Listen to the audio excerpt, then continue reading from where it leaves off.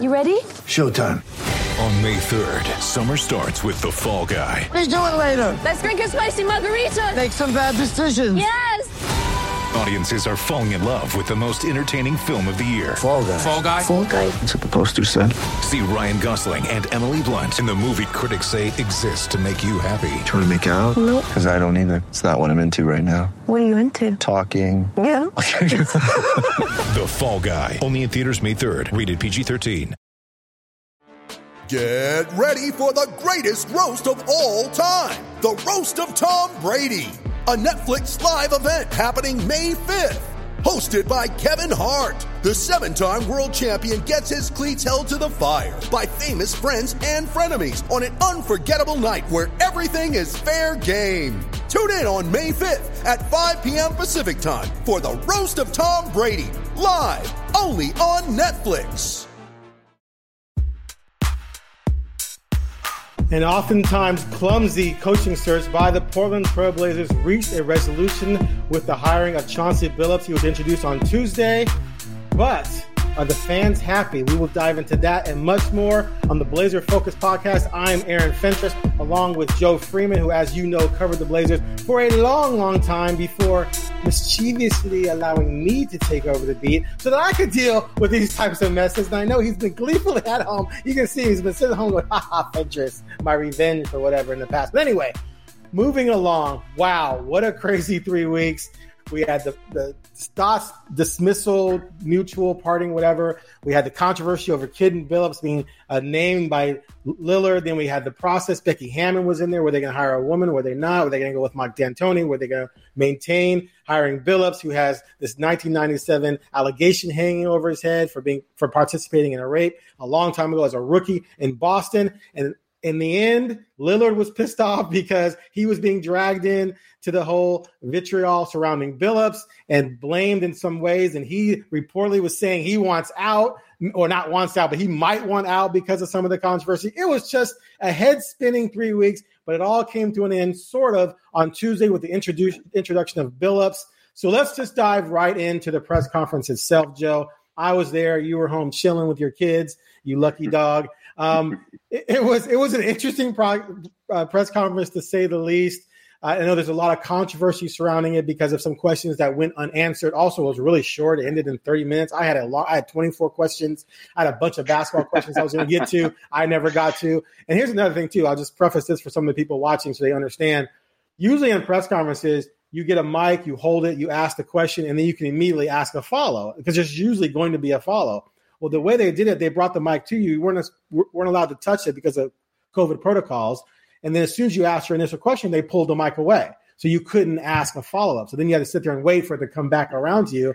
And I got 2 questions in, and then shortly after that, it was done. We all know, most people saw that they shot down a question asked by Jason Quick of Chauncey Billups to elaborate on how the allegations sort of shaped his life from that point on. So as someone who I know watched it at home, what were your, and who has covered 1,000 times more press conferences than I have, especially given the fact this was my first live in-person press conference with them, because this was their first one in 15 months since the COVID-19 pandemic started in March of 2020. So what did you make of the entire situation? Well, it was a disaster. It would have been hard for it to go any worse. It was a master class in how not to handle PR.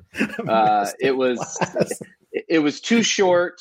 Look, if you're going to be coming out under controversy to tout a coach that you're presumably very excited about hiring, someone that you think is going to be the face of the franchise moving forward, that is going to help pacify your all-star and turn this franchise into a deep playoff team, you need to let it ride more. You need to get out there. You need to let him speak. You need to let the questions be asked, no matter what the questions are, so that everybody can move past it.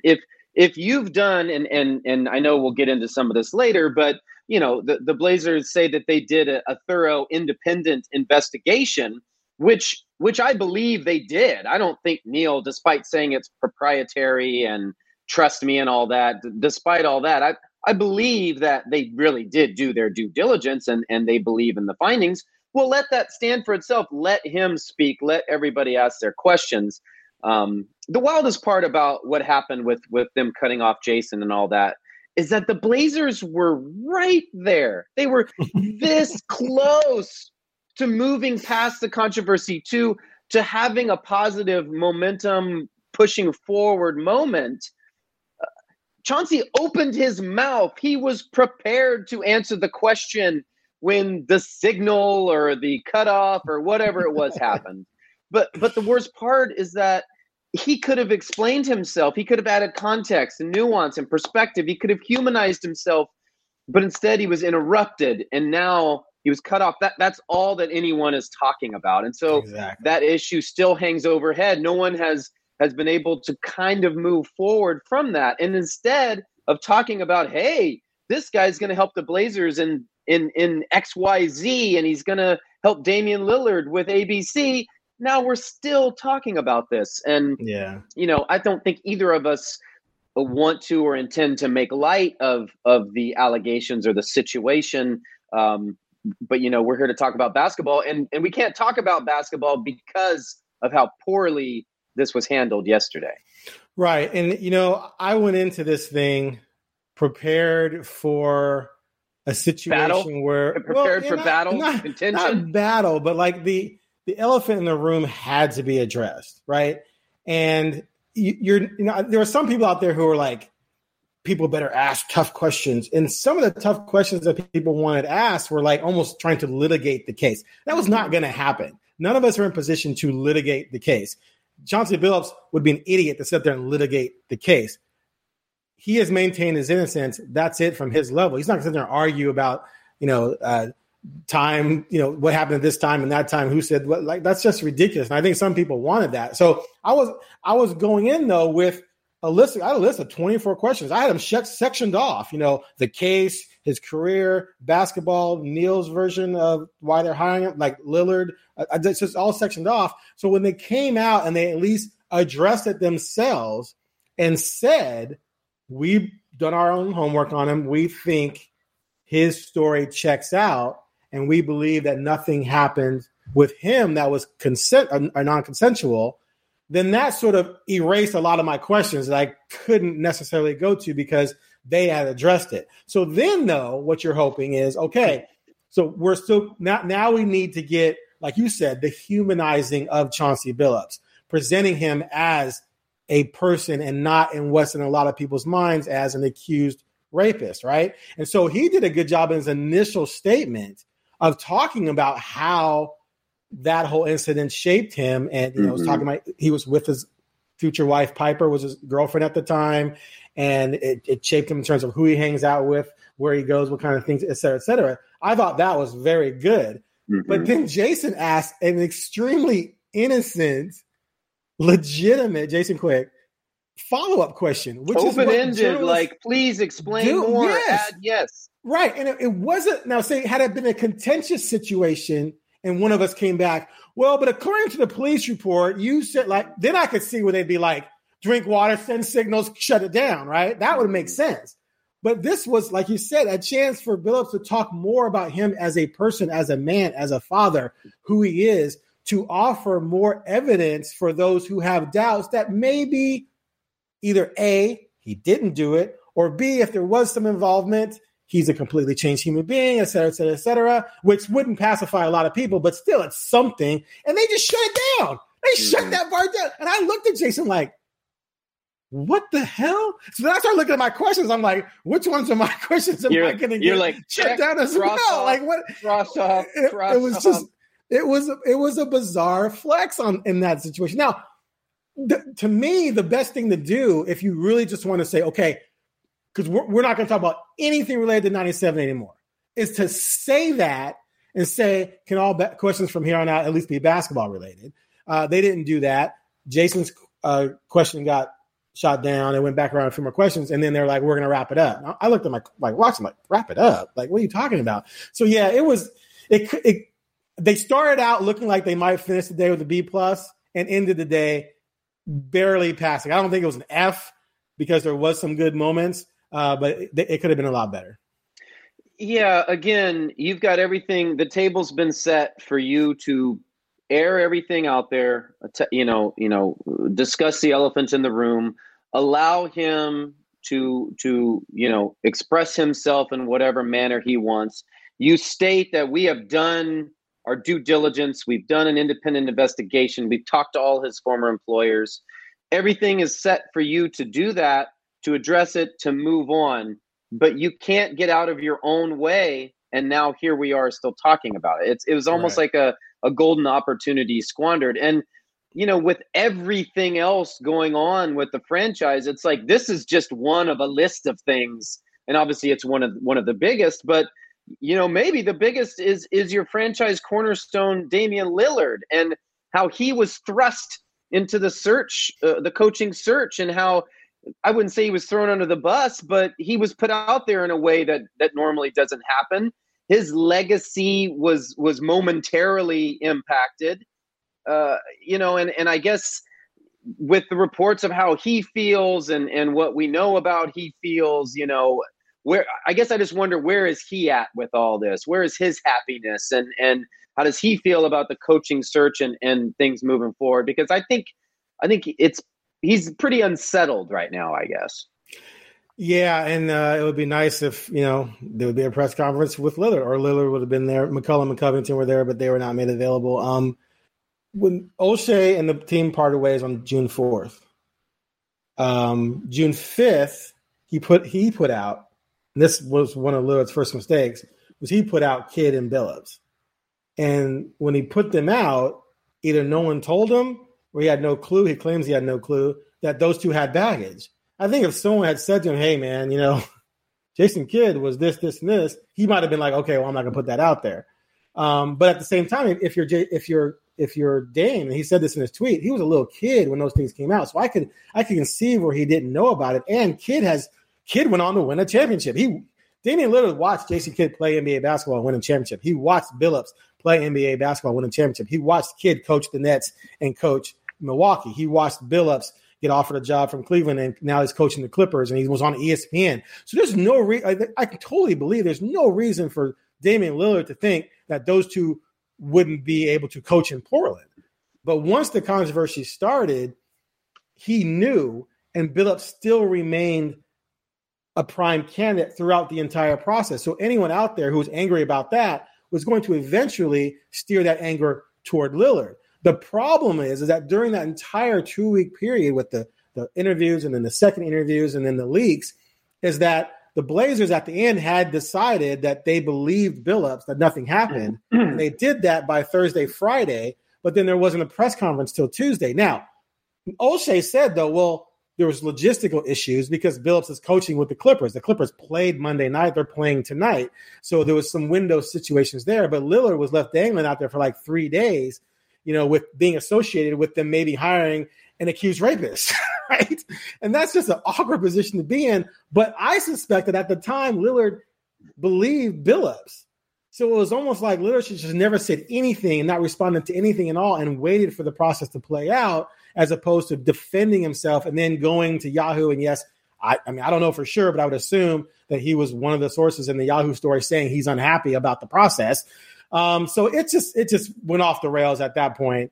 And I just was like, I cannot believe this is happening from his standpoint, from the team standpoint, from Billups' standpoint. It was just a mess. Yeah, it was. It seems like Dame wanted to interject himself to kind of make it be known who he wanted to stress his importance, to kind of flex where he's at a little bit. Exactly. And I think it was the timing of it, the manner by which he did it. It just didn't go well. It was just poorly executed. And that's really on Dame's reps. Like you have to have people helping you out along the way, to guide you through these type of situations. And no question, it could have been handled better. I have been told by multiple people, both still involved and both going out the door, that Damian did not know about either background of either player, or accusations / convict, guilty. Now, my response to that was, I didn't know about the stuff related to Chauncey either. So I get that. And I'm much older than Dame. So I wasn't 7 or 8 at the time. But I mean, the stuff on Kidd has been widely reported. I mean, right. And he pled guilty. So that's a whole different issue. And I do believe these sources. I do believe that Dame didn't know. No, I believe he didn't know as of June 5th, but as of June 5th, he did know. The problem was then it comes out and then he's linked to that because fans don't care. They assume that he's awful or what, fans, I should say a certain segment of fans are going to believe what they're going to believe. And so that plays out the way it plays out. But, I have been told, through the course of this that people on the staff knew that Chauncey was Neil Olshey's guy for a year, that he had already targeted him internally, maybe his own internally, and identified him as a guy that he wanted to replace Terry should that situation arise. Anybody who has been around Neil over the years knows how much or how highly he thinks of Chauncey from his time, in the front office and with the Clippers. And so that wasn't a surprise, but to have this, we're going to have a 20-person committee and search and all that stuff, like, you have to do all that, and maybe someone else arrives and you change your mind, but you can't leave your guy out there, your star hanging out there to dry. It was just mismanaged from many perspectives. And then again, there is this tendency in our society to go to the worst or to just, you're guilty until proven innocent and all the other cliches you can throw out there. Right. But whatever the circumstances, the timing of it all and stuff, it didn't serve Dame well. It didn't serve the franchise well. The 3 days or more of silence just was awful. It allowed fans' worst feelings about the situation to fester and them to harden their stance. And my whole thing is when we were talking, not you and I, but with bosses and so on about how we approach this story, I was always like, I want to hear what they have to say. I want to hear what Chauncey has to say. I want to hear what the Blazers have to say. Because presumably, as we heard yesterday, they did do their background and they did have a stance on it all. And so I just think in the end, Dame was kind of caught in the crosshairs of the whole process, which was clumsy and just mismanaged. I think he's angry about how the search played out. I think he's angry about how he was injected into the conversation, some of which was his doing, but a lot of it was out of his control. He's angry that, his kind of reputation has been tarnished a little bit. And I think that will all wash over. He has universally been a good human being and a good person and a good leader and a good teammate and so on and so forth. So, one misstep doesn't tarnish everything, but he's also angry about the season, how it played out. And I think he wants to see Neil do something to make this roster better, to give him belief that next season is going to be different and going to be better. And so, from Neil's perspective, this is step one, hiring his guy as coach. Now he's got to do something with the roster. And, but for right now, we're talking about the coach and, I guess there's a lot to be known about what Chauncey brings as a coach. We don't know. He's never been a head coach. Before we move on to that, I do want to ask you this, though. Do you think the segment of the fan base that believes he participated in this rape, who believes he's a bad guy, are they ever going to come around? Do you think they can ever be convinced that maybe he didn't participate, maybe he is innocent, or do you think that they're just gone for good? Oh, yes. Of course, fans will leave and come back and so on and so forth. There were fans who were tied to the Jailblazers era who said they would never be fans again, and I'm sure they've come back, some of them. Now, some won't. Some will get out of it. You're in your routine, right? You love the team. You follow them every day. Something angers you, you move on, and then it leaves your routine. And then you go on to other things and you don't come back. Or if you truly believe, despite not knowing him or the people involved in the accusations and all that, if you truly believe he's guilty of what he's been charged of, then no, maybe you won't come back.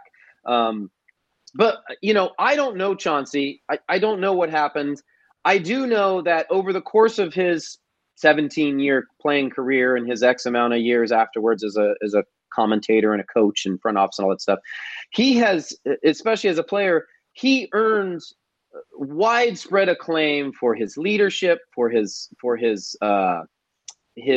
personality, his being a good teammate. he literally won awards that Damian Lillard has won for being a good teammate. You know, the award that Lillard just won. You know, he's won stuff like that.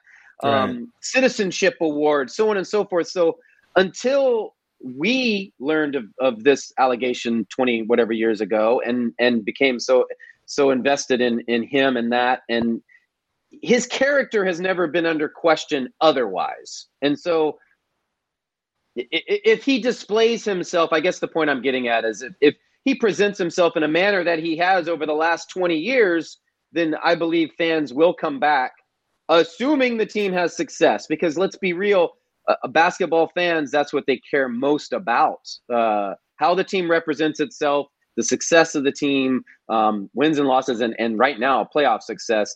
I will say, you know, the whole, backtracking a little bit, the whole Neil, trust us, you know, it's proprietary, but you have to believe in me. And it's a big ask under these circumstances.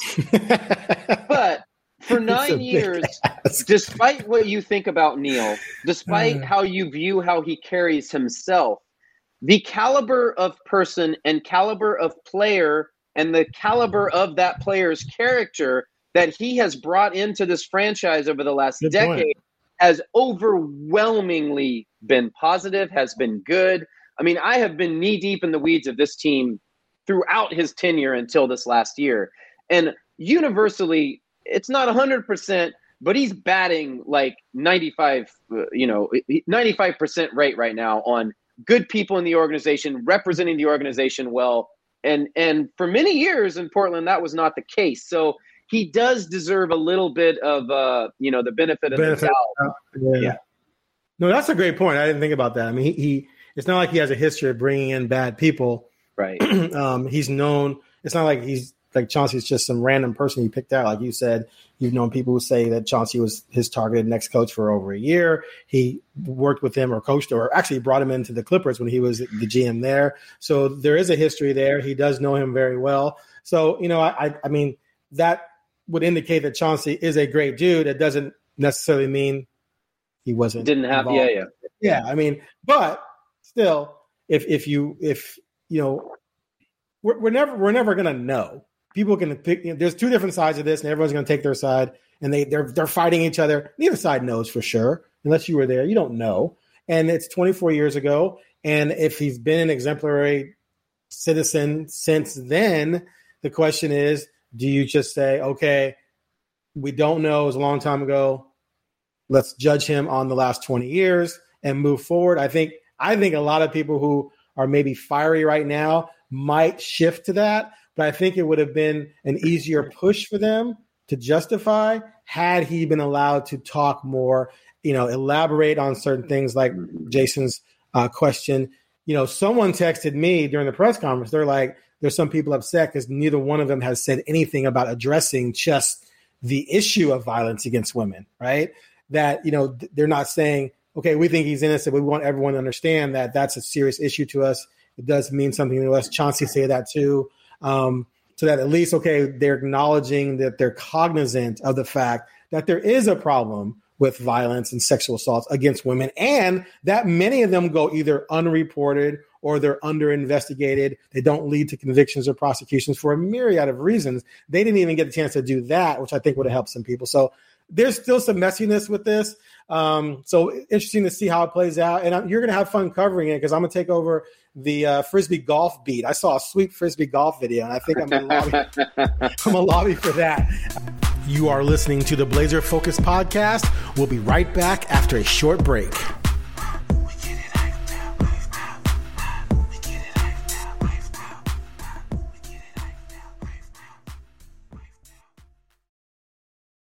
Push all that aside, because whether you wanted Chauncey or didn't want Chauncey, he's here. 5-year deal, 4 years guaranteed. O'Shea wanted him. Dame wanted him.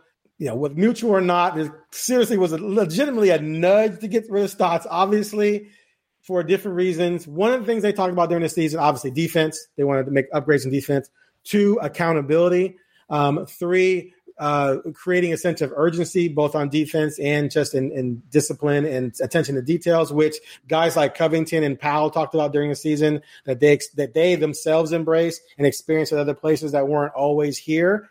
So what do you think a hire like this does to address these issues, given that even though he hasn't really coached, the bulk of his career, the main heart of his career was as a point guard, which Dame is, on a championship team, which Dame wants to be on, playing for a defensive-minded coach in Larry Brown. And that team was built on defense with Rasheed and Prince and Ben Wallace, et cetera, et cetera. What do you think Chauncey brings to this team as a coach?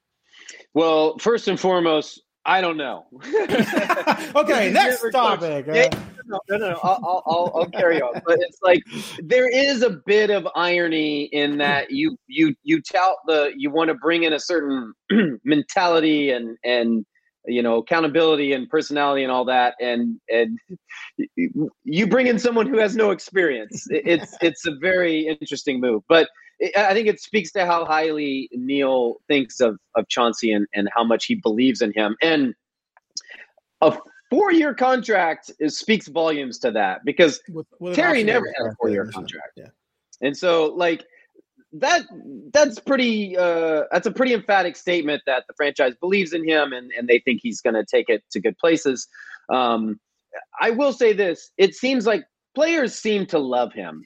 You saw the response. I think Nicholas Batum came out yesterday on Twitter and congratulated Chauncey, and obviously he plays for the Clippers under Chauncey as an assistant there right now, and said that Rip City was getting a good leader and a good a person or a good coach and all that, and so it's clear that he connects with the players, and I think the points that you hit on, he's an NBA champion point guard, and he was always known as a gifted leader and a good locker room guy and a motivator. And those are traits that tend to carry on to whatever endeavor you do in life. So he'll bring that. Usually point guards, X's and O's, their strategy and all that, it usually is pretty high level. So we shall see. But massaging egos, managing playing time, setting a foundation for the franchise in terms of when to practice, when not to practice, when to shoot around, what to work on, what to focus on. Like, he's never done that. So there will be a learning curve. And I believe it is 1,000% imperative that he surrounds himself with an experienced staff behind him that features guys with head coaching experience. And this was brought up in the news conference yesterday. And I do believe he will do that. I believe he said he plans on, and I think that is important for him to do. You mean look at Steve Nash in Brooklyn, your championship pick. Even Steve Nash surrounded himself with experienced assistants with head, D'Antoni and others who have been through it. And so I think that'll be important for him. But it was interesting when he talked yesterday, when he talked about defense, he was like, you got to hold guys accountable and, focus on it. But when he talked about assistants, he was like, well, I was an offensive point guard. And so, it was a little contrary to what he's brought in here to do. But right. More than anything, there is an unknown with him, much as there was with Terry Stotts, although there was a lot of focus on him being an offensive genius at the time he was hired. But I think it is a big unknown for me personally. I liked the little dig about Brooklyn. That was cute. But I said Brooklyn would win it if healthy.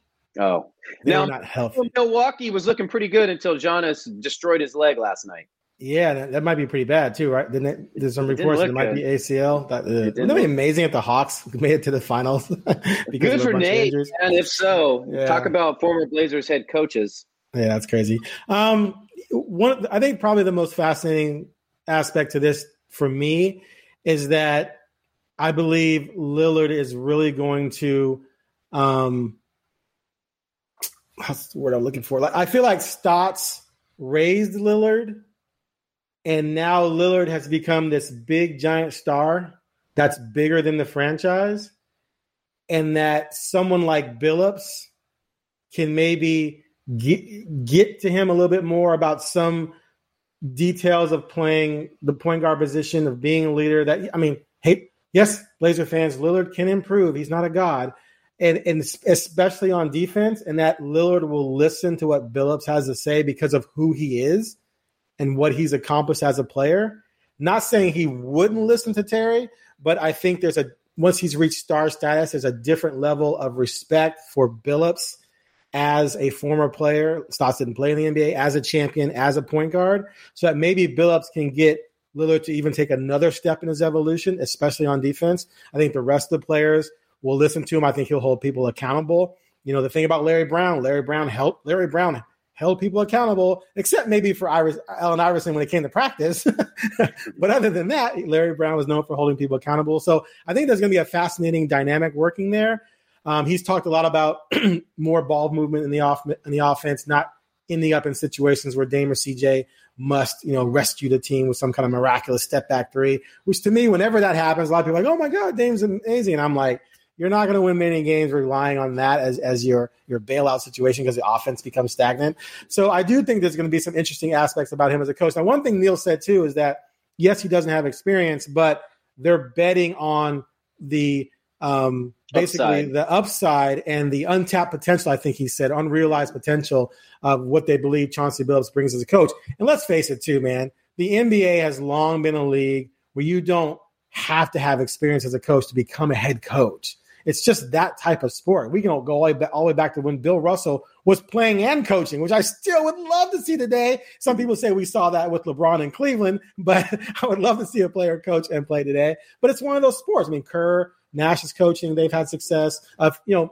Phil Jackson was an assistant coach, never coached before, and then won 6 titles with the Bulls. I mean, you don't have to have a lot of coaching experience to be a coach in the NBA. I think playing point guard, as you said, is a huge bit of experience to be ready for that type of role. So it's going to be fascinating to see what happens the next couple of years. And back to Lillard real quick. I've maintained this about Lillard, and even after the report came out the other day and fans are freaking out, and I want to give fans across the NBA credit, though, for cracking me up and keeping me sane during all this nonsense, because every time something crazy would happen and people were like, Dame's going to leave, fans in every city were putting out Photoshop photos of Dame in their team's uniform and saying, come to Portland, which I found extremely amusing. But I would always respond to them with, Dame's not going anywhere, and he's not going anywhere right now. But they still have to contend. Like, if this year goes south and they come into next summer and they were a first-round exit and they weren't any better, then I think the clock really starts ticking on Dame's time in Portland. I don't think Chauncey saves that. I think Dame knows his career mortality is right in front of his face, and he wants a chance to win the title. So they're going to have to make some type of roster moves, which we can get to if you're ready. If you're ready to move along. Before we do that, and I didn't know if we were going into that or I will say, I wish that they hadn't cut off the press conference when they did, so that there could have been more basketball related questions, because I would like to know what Chauncey thinks and plans. There was a couple things, he did mention that he wants Nurkic to involve him more with the ball, which I thought was interesting, to take Dame and CJ off the ball more.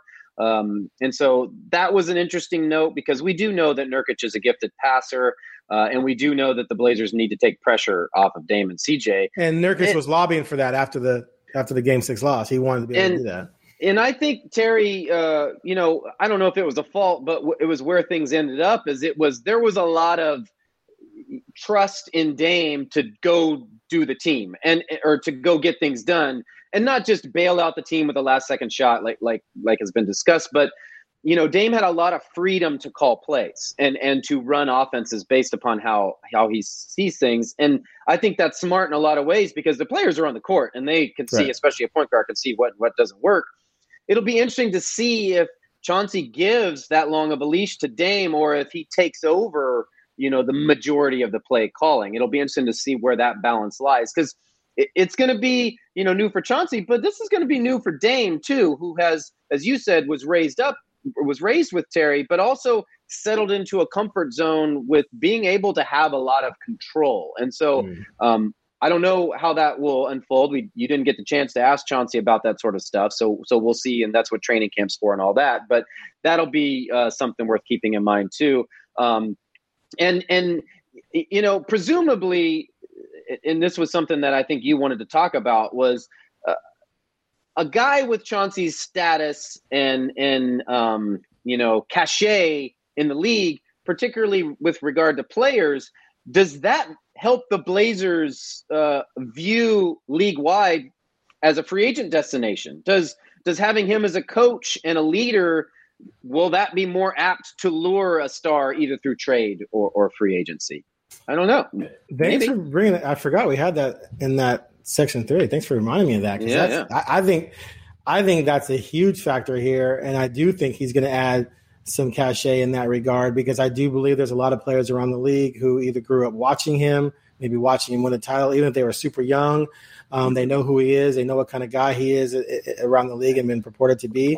And I do think when you have a former NBA champion point guard as your head coach, I think that's going to be attractive to not everyone, but to some people. And it could help them in terms of either A, attracting a free agent, not that they have a lot of cap room, or B, if there's a star that could be traded, that star might, want to not only, if he's being traded, he's being traded. It's usually not within your control in that situation. But if you have only 1 or 2 years left on your contract where you say, yeah, I'll come to Portland and I'll re-sign and I'll stay here with Lillard and try and win a championship with him, with Billups as our coach. So I can't imagine that that's not going to be sort of like a bonus to this entire thing. I would be shocked if it isn't. So it'll be fascinating to see how that plays out this offseason. Yeah, and that kind of does shift us, I guess, a little bit to the roster and maybe to Dame's happiness or unhappiness or whatever. I mean, Nurk came out recently and said he was told he wouldn't be traded. I've seen reports that CJ has told people he's not going to be involved in trades, and I don't believe any of that. I haven't seen the CJ one. Go ahead. Yeah, there's probably a report about you not getting traded, Aaron. I mean, this is the world we're living in. We know that's not true. I'm on the block every day. But it's how can you, as Neil Olshey, and coming off the season you just came off, really not make any moves? And I think whatever conversations Dame and Neil have had in recent days, weeks, whatever, surely Dame has gone to him to say, let's make some moves. You're talking about him having a 1-year clock on needing to see improvement.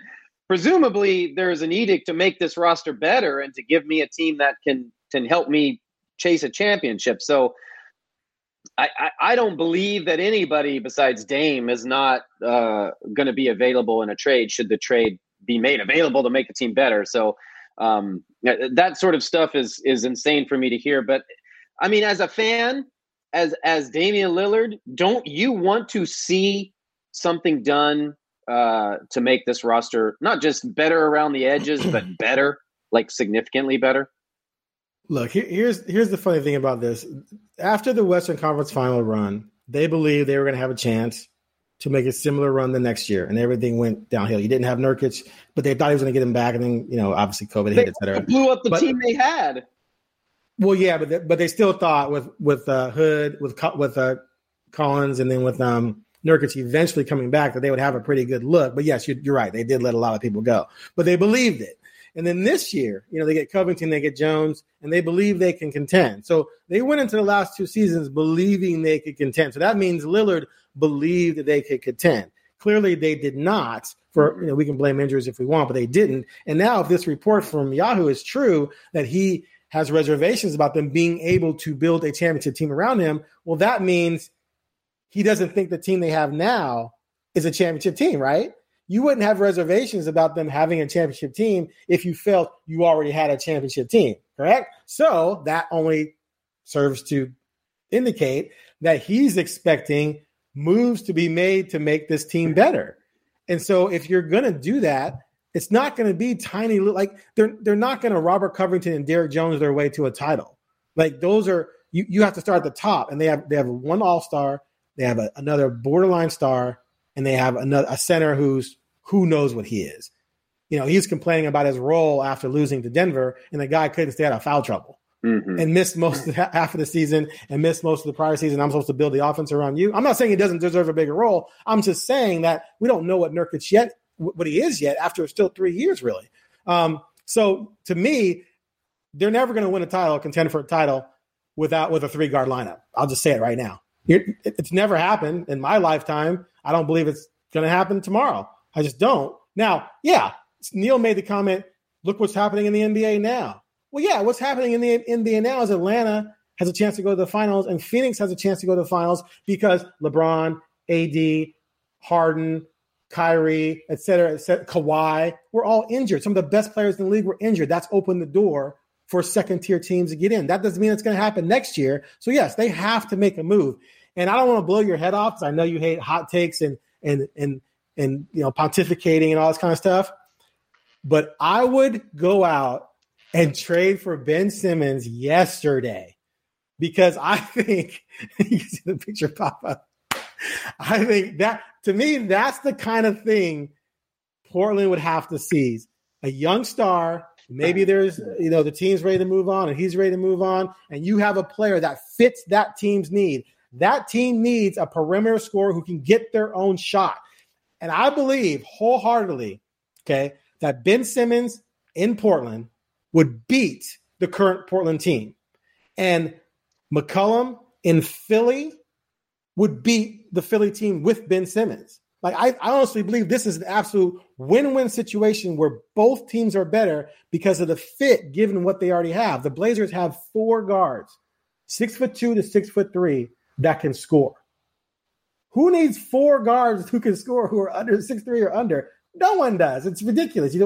That's like having 4 leadoff hitters who all hit 260 and get a 350 on base percentage, but none of them can hit for power. It doesn't do you any good as a baseball team. It wouldn't do you any good in this situation, which is why they can't contend. You give them a 6'11" guy who's an elite defender, who can pass, who can post up, who's amazing in transition, who led the NBA in assists for threes. Yes, he has offensive issues, but you don't need his offense because you have Dame, you'd have Powell, and you have Simons coming off the bench, and you have Nurkic. And you have Covington, who had a career-high 38% three-point shooting. So that's the type of deal, to me, that they could make that I think would get them in the conversation of being a serious contender. Yeah, that's assuming Philly wants to trade him. Of course. That's assuming – I've heard over the years a lot of – As soon as I started this, Joe Freeman got his fireman hat on, got into his fire truck, came to the scene of the hot take fire, and was ready to just go – So carry on.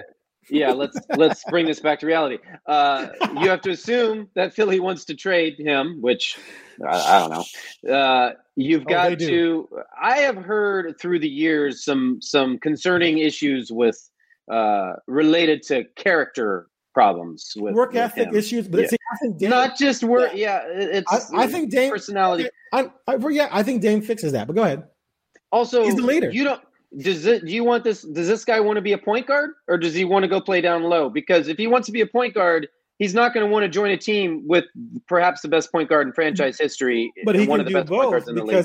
because I've heard that Lillard wants to play more off the ball if possible to stop. I mean, I think Lillard's tired of coming up the court. And there's 2 guys in my face who, by the way, are 6'5" and 6'6". Mm-hmm. Right? Imagine if he can give it to a 6'11" guy who can play point at an elite level, and now he can run and sort of play the Allen Iverson role, the 6'2" guard, getting his shot because some elite level point guard can get him the rock. I mean, I think Dame would give up the ball enough to let Ben Simmons play part of the game as a point, the other part as a forward. Okay, and then the third thing is maybe the biggest I'm all over this. Among that is, you're making the assumption that Norman Powell wants to come back to Portland and that the Blazers are going to re-sign Norman Powell. Correct. And that's a big if. That is an if. And that is an important if, I think. It is an if. Because you're going to need that in your scenario. But they have his bird rights. Well, sure, if they want to throw money at him and he doesn't, I don't know what he wants. Does he want to be the man somewhere? Does he want to make the most money? Does he want to go to form, some superstar team and be not, third or fourth guy? I don't know what he wants. So you're right. Nobody, he knows maybe, but we don't know. So again, a lot of ifs around this dream scenario of yours.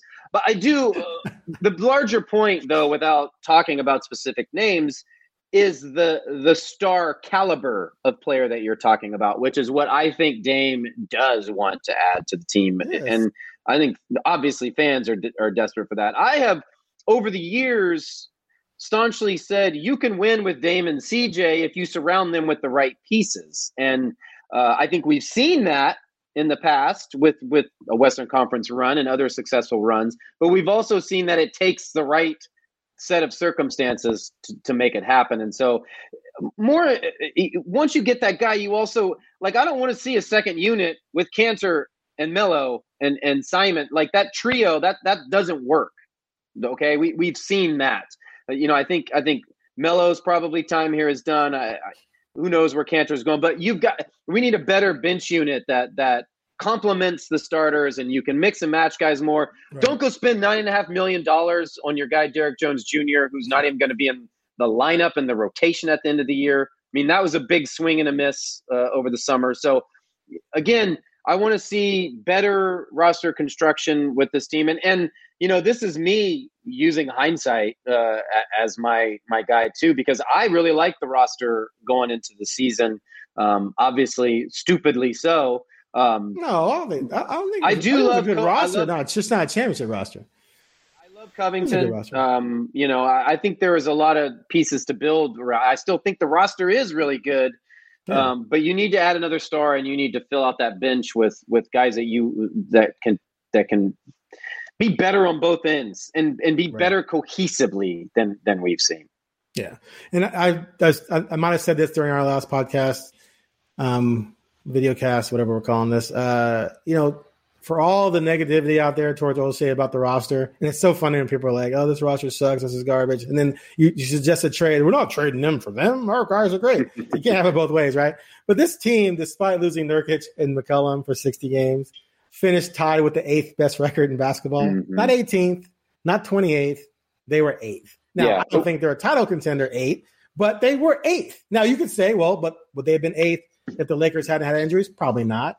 Would they have been 8th if other people didn't have injuries? Probably not. But the point is, they had injuries too, and they finished 8th. So there is reason for hope. That's a great point. Like the roster was talented. And it was that good, having played large parts, if not most of the season, without Nurkic and CJ. And when CJ came back, he wasn't 100% anyway. No, and neither was Nurkic. And then they got Powell late March. So there's a lot of excuses or whatever you want to call them built in for how things unfolded too. I guess the larger point is that the roster is good, and there is a lot of talented. But they do need to there needs to be some stuff 100%. done to take it to that next level. Well, Neil even said at the press conference following Stotts' departure that he needed to focus on how to make the bench, the second unit, better defensively. Like offensively, it was pretty good with Cantor and Melo and Simons. But defensively, it's just like you're putting 3 negative defenders out there together, although Simons came along a little bit defensively. But then that sort of made it crazy that they weren't playing Jones because he played defense. That was his thing, right? So why wouldn't you mix him? But anyway, whatever. That season's over.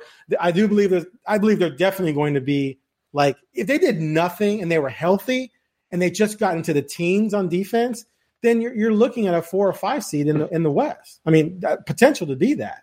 That doesn't mean they're going to win the title, but to me, that's the floor. Like 4 or 5 seed, if you're healthy, is the floor right now for this team, in my estimation, if they fix the defense, which Billups is being brought in to do, and with a whole season with Powell and Nurkic and CJ, et cetera, et cetera. But they have to add a star, a legitimate star, I think, to actually get over the hump and win the title, assuming that the rest of the league doesn't have massive injuries like they do right now. So, and bring Powell back. Big question mark. Yeah, I mean, I'm counting him on the roster until he's gone. He's coming back. One guy that we haven't talked a lot about at all is Zach Collins, who he was a huge loss for them this year. Quietly, a huge loss for that defense that obviously was so poor. And if he would have played last year, they would have been in the teens on defense. But anyway, and you feel bad for him having to. I'm sure everybody knows by now he had to have another surgery on his ankle yesterday. Who knows how long his rehab's back? He's going to be a free agent. It sucks for a dude like him. He's a really good guy. Works his tail off.